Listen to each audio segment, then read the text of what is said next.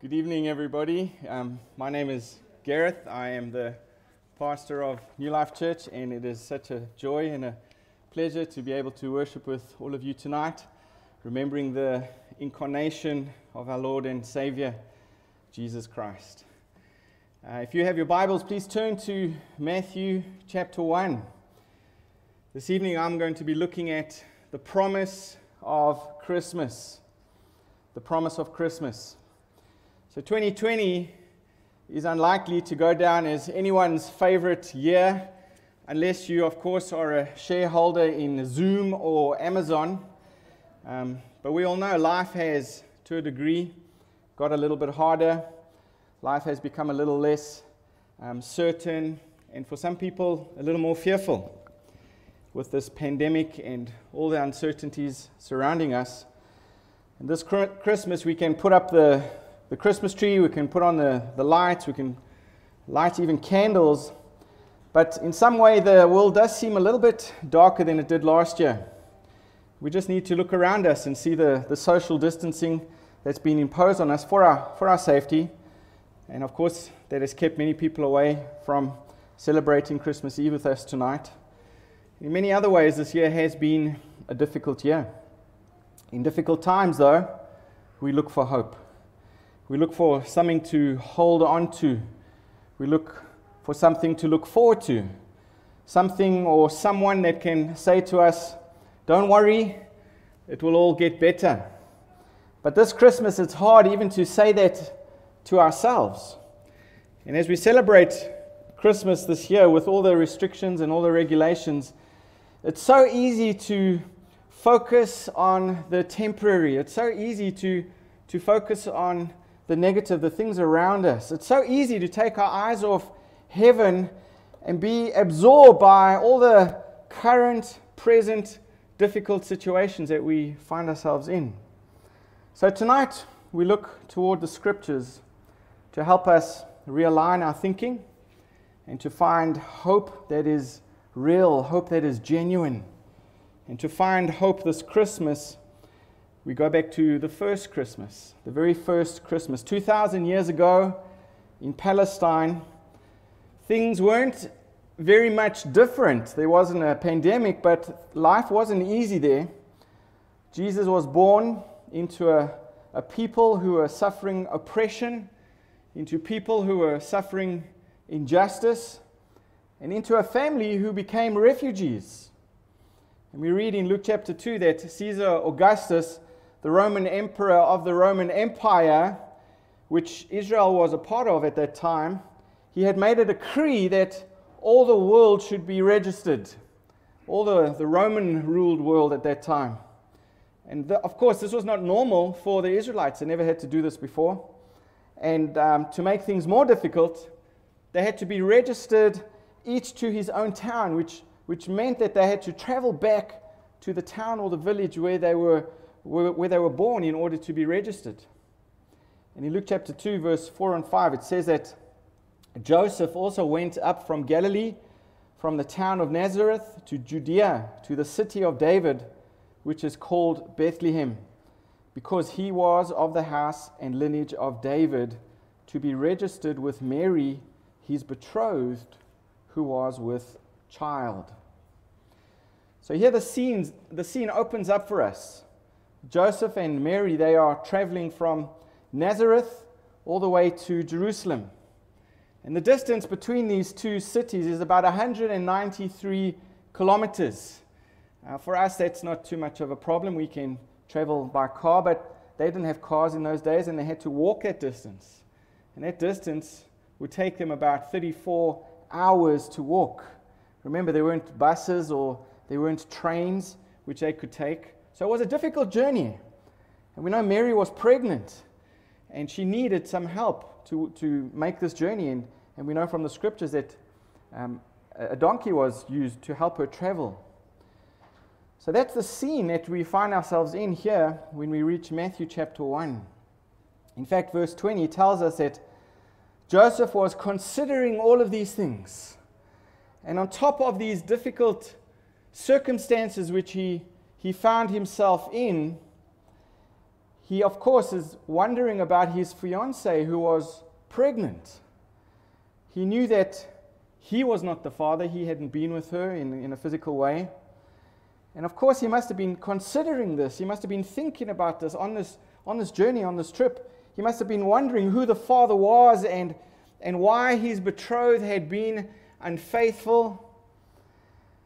There were so many things which he must have been wondering about, so many things which he must have been considering. And I'm sure that we have all experienced similar situations. I'm sure that we have all been in situations that have left us considering and asking the question, why? Why me? Why now? I'm sure you've asked that question this year. With all the unplanned and unpredicted events that have happened and the unexpected pandemic that we've all faced, I'm sure there's been confusion. I'm sure there's been frustration and disappointment. Has life seemed confusing to you? Perhaps even hopeless to some degree? Is that the situation that you find yourself in tonight? Well, be encouraged by the promise of Christmas. Be encouraged by the promise of Jesus Christ. So look at verse 20, Matthew chapter 1. In verse 20, the scriptures tell us, "But as Joseph considered these things, behold, an angel of the Lord appeared to him in a dream, saying, Joseph, son of David, do not fear to take Mary as your wife, for that which is conceived in her is from the Holy Spirit. She will bear a son, and you shall call his name Jesus, for he will save his people from their sins."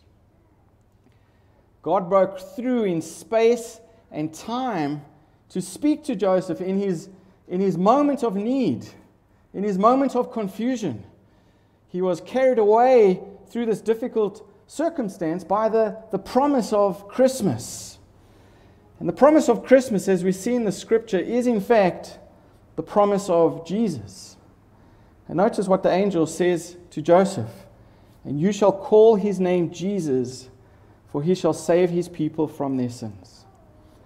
I've already preached 4 messages from this text to New Life Church. So don't worry, New Life Church. You'll be hearing a different sermon tomorrow. But there really is so much truth. There really is so much hope that we can learn from this promise here in Matthew chapter 1. But notice there, it was the promise of Jesus that enabled Joseph to deal with this problem, to deal faithfully and fruitfully with his difficult situation that he found himself in. And the same is true for us tonight. The same is true for all of us. The promise of Jesus gives us hope. Now, the Hebrew name Jesus means Jehovah is salvation. So the Christmas story is not primarily about the birth of a baby who would grow up to be a great moral teacher and example, although he did become all of those things. Rather, the Christmas story is the profound story of the birth, not of just a baby, but of the Savior. The birth of the Savior. When the scriptures say that He, talking about Jesus, who will save His people from their sins, it means that Jesus will deliver His people from the penalty of their sins. From the penalty of their sins. And Scripture clearly shows us in so many places that we are born sinners. That all of us are born sinners. Our hearts, our souls, our bodies are captive to sin. And we are born as slaves to sin, as Romans 6 tells us. And we have no choice but to sin. And we live in the foolishness of our minds and in the bliss of our ignorance. In Romans chapter 8, verse 7, it tells us that as sinners, we loved the world and we hated God. And as unredeemed sinners, we loved the passions of our flesh. and deemed God unnecessary and were His enemy and walked away from Him and walked away from His word and didn't want it challenging our lives. As unredeemed sinners, we are lovers of self rather than lovers of God. We are on the broad road that leads to hell, and in fact, we're happy to be there. But it was in this situation that the Lord came to save us from our sin. We all needed to be saved. We all need to be saved from this terrible situation. And God warns us of the wrath to come, that if we refuse His offer of salvation. And the Bible clearly warns us of the wrath to come if we choose not to embrace His Son. And the Bible leaves us in no doubt that we need to be saved, not from our circumstances, not from our family, not from our bad marriage, not from our bad relationships, but we need to be saved from the penalty of our sin.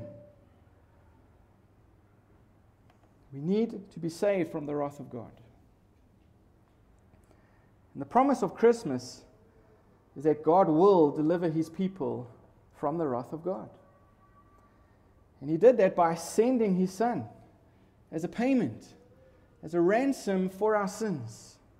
And God did that 2,020 years ago when Jesus was sent to this earth as a human. Jesus wasn't created on Christmas Eve. He was incarnated. There's a huge difference there, folks. Jesus was always there. In the beginning was God. God was there. The Word was there. But He was incarnated. He became flesh. We talk about carnivores. And maybe this week you've had chili con. That's flesh. Okay, you've been eating flesh. Jesus became flesh. He became a man. And that is why we celebrate Christmas. The promise of Christmas is about God becoming a man. And He was born into this world from a virgin whose name was Mary. And He grew up and He dwelt among us, the Bible says. But He lived a perfect life. He obeyed the law. He kept the law perfectly. He fulfilled the law perfectly.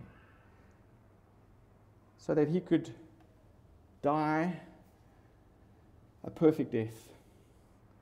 So that He could offer His body, His perfect body, His sinless body, His spotless body, as a ransom, as a payment for our sins.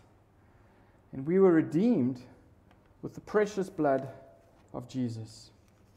And if you do not know Jesus as your Savior, then you don't really know Him at all.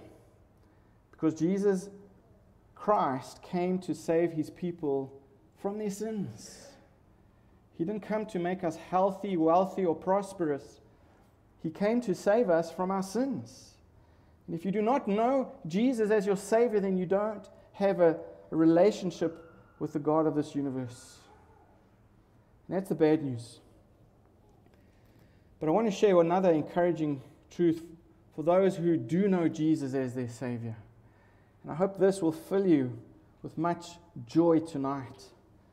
The promise of Christmas from Matthew chapter 1 verse 21 isn't just to get us out of hell. It's not a get out of prison free card.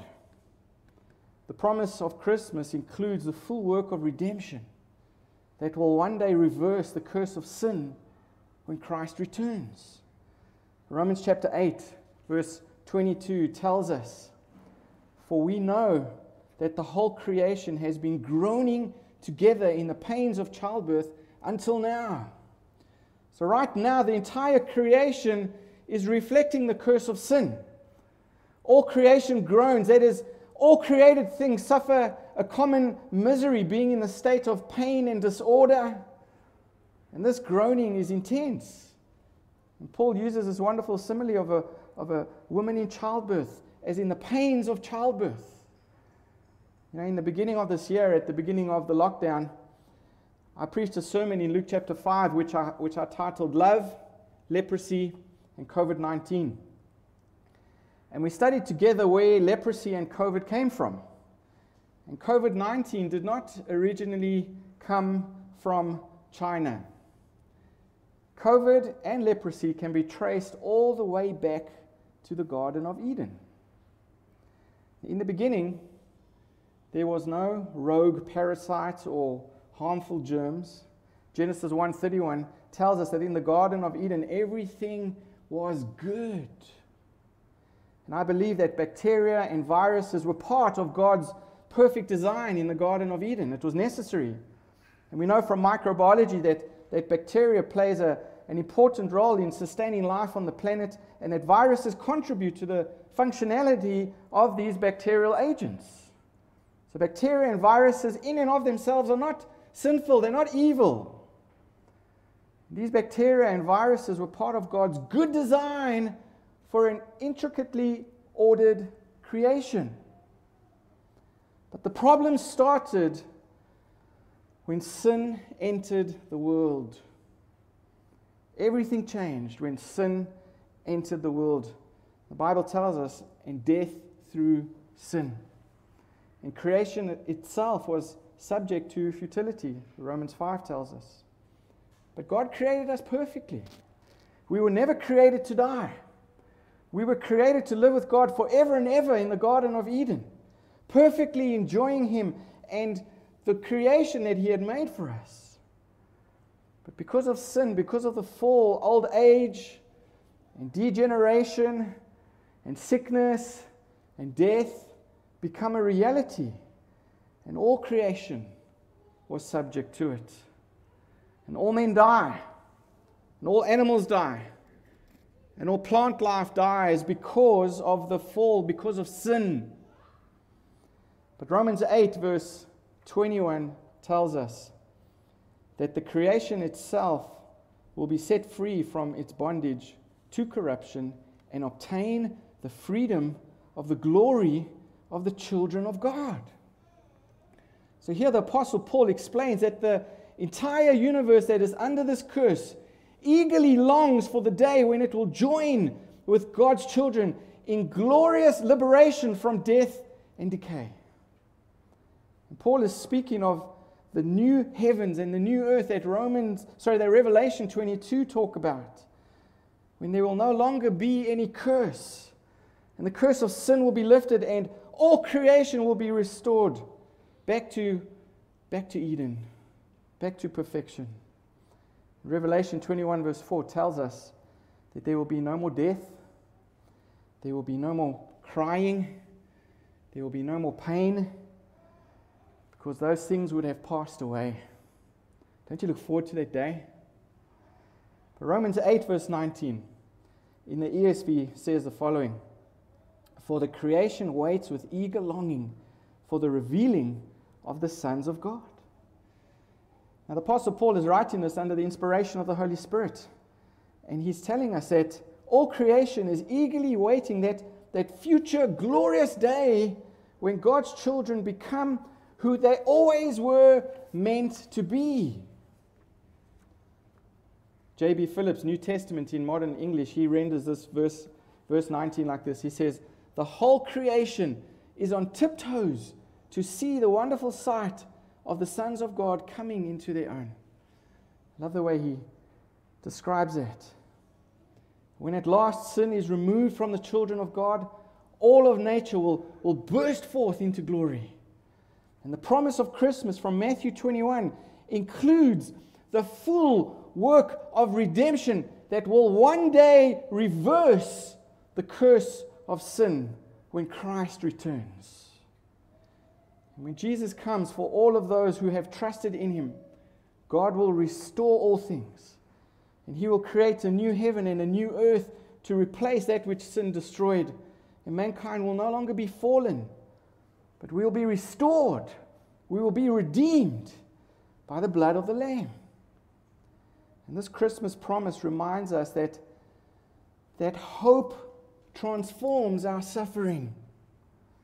The promise of Christmas is not just that we are saved from our sins, but the promise of Christmas is eternal. It's everlasting. All creation waits for the promise of full and final restoration and redemption. When Christ returns.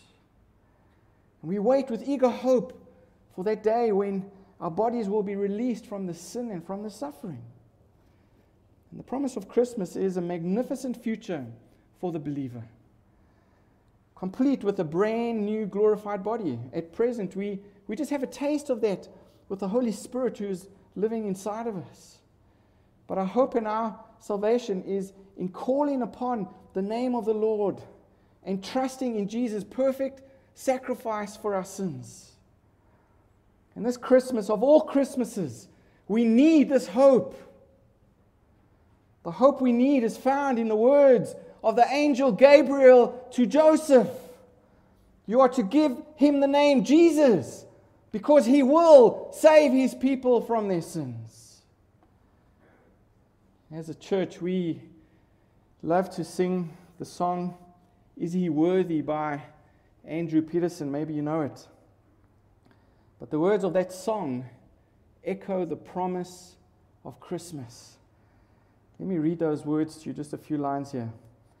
And New Life Church, please help me here. Respond, okay? Do you feel the world is broken? We do. Do you feel the shadows deepen? We do. But do you know that all the dark won't stop the light from getting through? We do. Do you wish that you could see it all made new? Help me here, guys. We do. Is all creation groaning? It is. We just saw that in Romans 8. Is a new creation coming? We saw that in Revelation 21. Is the glory of the Lord to be the light within our midst? Is it good that we remind ourselves of this Christmas more so than ever, isn't it? Is anyone worthy? Is anyone whole? Is anyone able to break the seal and open the scroll? And what is his name? Because he will save his people from their sins. He is the Lion of Judah who conquered the grave. He is David's root and the Lamb who died to ransom the slave. He is worthy of all of our blessing and honor and glory.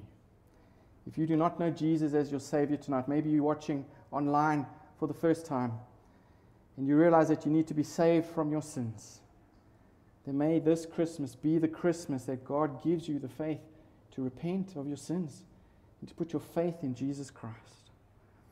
But if Jesus is your Savior, then be encouraged tonight, Christian. May Christmas 2020 fill you with the hope and remind you that Jesus' full work of redemption has solved your biggest problem and has purchased our complete salvation. And that one day, when Christ returns, the curse of sin will be removed. Oh, what a wonderful day. And all God's people said, Amen. Let's pray. Father, we look forward to that day. Even so, come, Lord Jesus. Forgive us, Lord, for just wishing that the borders from Abu Dhabi and Dubai would be open. Lord, forgive us for being so short-sighted. Forgive us for just wishing that these regulations would go away and that we could live our lives as normal. Forgive us, Lord, for being so narrow-minded. And Lord, this Christmas, please help us focus on eternity. Stamp eternity on our eyeballs, Lord Jesus, tonight as we celebrate the incarnation of Jesus Christ, as we remember what you have done for us in your complete work of salvation. Thank you for sending Jesus. Thank you that he would save us from our sins, that he would redeem us and all creation, and we look forward to that day. Even so, come, Lord Jesus. Encourage our hearts tonight, Father. Keep our hearts focused on you and help us to share the hope that we have within us with those around us needing to hear about the light of this world. And we ask this prayer in Jesus' name. Amen.